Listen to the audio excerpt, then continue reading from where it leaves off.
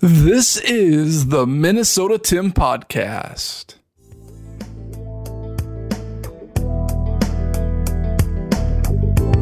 So my wife and I just got done folding clothes, and something that I really enjoy doing is looking at the amount of clothes that I have and counting just how many days of underwear that I have secure for the next week.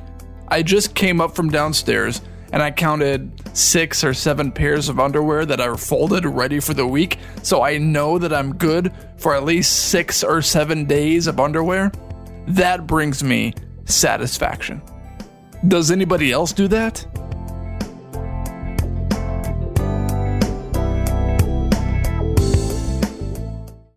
Okay, so the Minnesota Twins traded for a closer on trade deadline day from the Baltimore Orioles, Jorge Lopez. He is 4-6 with a 1.68 ERA. He is an all-star. He had 48 strikeouts this season in 48 and a third innings pitched with the Baltimore Orioles. The Minnesota Twins dealt the Orioles 4 prospects. What are my thoughts and opinions about this trade that the Minnesota Twins did on trade deadline day? Well, I'm happy the Twins actually did something. For years and years and years, the Twins did absolutely nothing. They stood pat at the trade deadline and put in zero effort to improve their roster for the second half of the season and for a potential playoff run. The Twins have a 1-game lead over the Cleveland Indians. I am surprised that the Orioles did trade Jorge Lopez, their best closer and an all-star, because they are only out of the wild card spot by a couple of games, which means that, hey, they have a chance at making the playoffs. And they, at one point this season, had a double-digit winning streak. So clearly the Baltimore Orioles have something going on in Baltimore. But I look at the Minnesota Twins, and I look at their starting pitching staff because, hey, you need a good closer. You need a good relief pitchers for the playoffs. But if you're really going to do something in the playoffs, you need great, not solid, not decent. You need great starting pitching. Do you think the Los Angeles Dodgers or New York Yankees are getting an amazing closer for the playoffs if they don't already have a great starting staff? The answer is no.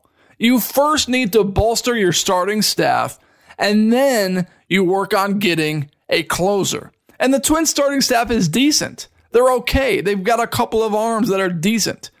Sonny Gray, 3.41 ERA. 6 wins, 3 losses. Joe Ryan, 7 wins, 4 losses with a 3.78 ERA. That's the 1-2 punch for the Minnesota Twins. Then you look at Dylan Bundy, 5.04 ERA. Chris Archer, 4.04. 2 wins, 5 losses.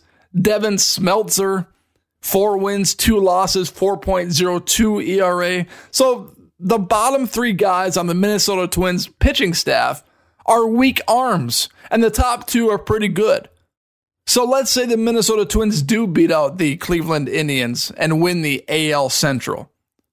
Do you think that Jorge Lopez will be a valuable arm in the playoffs, will have a chance in the playoffs to actually do damage? I look at other teams' ERAs from starting pitchers. New York Yankees, who the Minnesota Twins are just destined to face every playoff run. Garrett Cole, 3.30 ERA. Jordan Montgomery, 3.69 ERA. Jamison Talion, 3.72 ERA. Nestor Cortez, 2.53 ERA. Luis Severino, 3.5 ERA. That is the ERA of an elite starting pitching staff in Major League Baseball. And they have the 3rd best pitching staff as a whole in baseball. The Minnesota Twins have the 19th best pitching staff. Winning playoff games is all about having starting pitching. It's not about hitting. Sure, you need to have timely hits. You need to be able to hit the ball the opposite way when a guy's on second and drive him in to score and beat a team 2-1 or 1-0. Elite teams in the playoffs have elite starting pitching. I'm proud that the Minnesota Twins did something, but I do not believe that this trade is going to change the destiny of the Minnesota Twins season. I expect the Minnesota Twins to lose out on the AL Central. The Cleveland Indians will win the Central because the Twins have failed to capitalize on so many opportunities this season. They've blown games where they've had a 95% chance of winning, a 90% chance of winning, a 97% chance of winning, and that's happened multiple times. There's a statistic out there that says the Twins, if they won all their games where they had a 95% plus chance of winning, they would have a 6 or 7 game lead over the Cleveland Indians. Instead, they only have a 1 game lead over the Cleveland Guardians. I'm sorry, I'm not used to the new name yet. It's the Cleveland Guardians, not the Cleveland Indians. Forgive me, okay? Forgive me.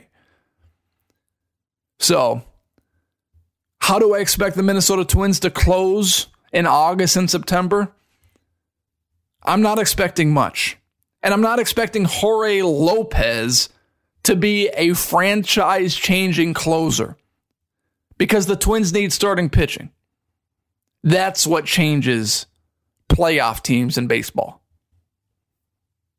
Thank you, everyone, for listening to the Minnesota Tim podcast. A huge announcement.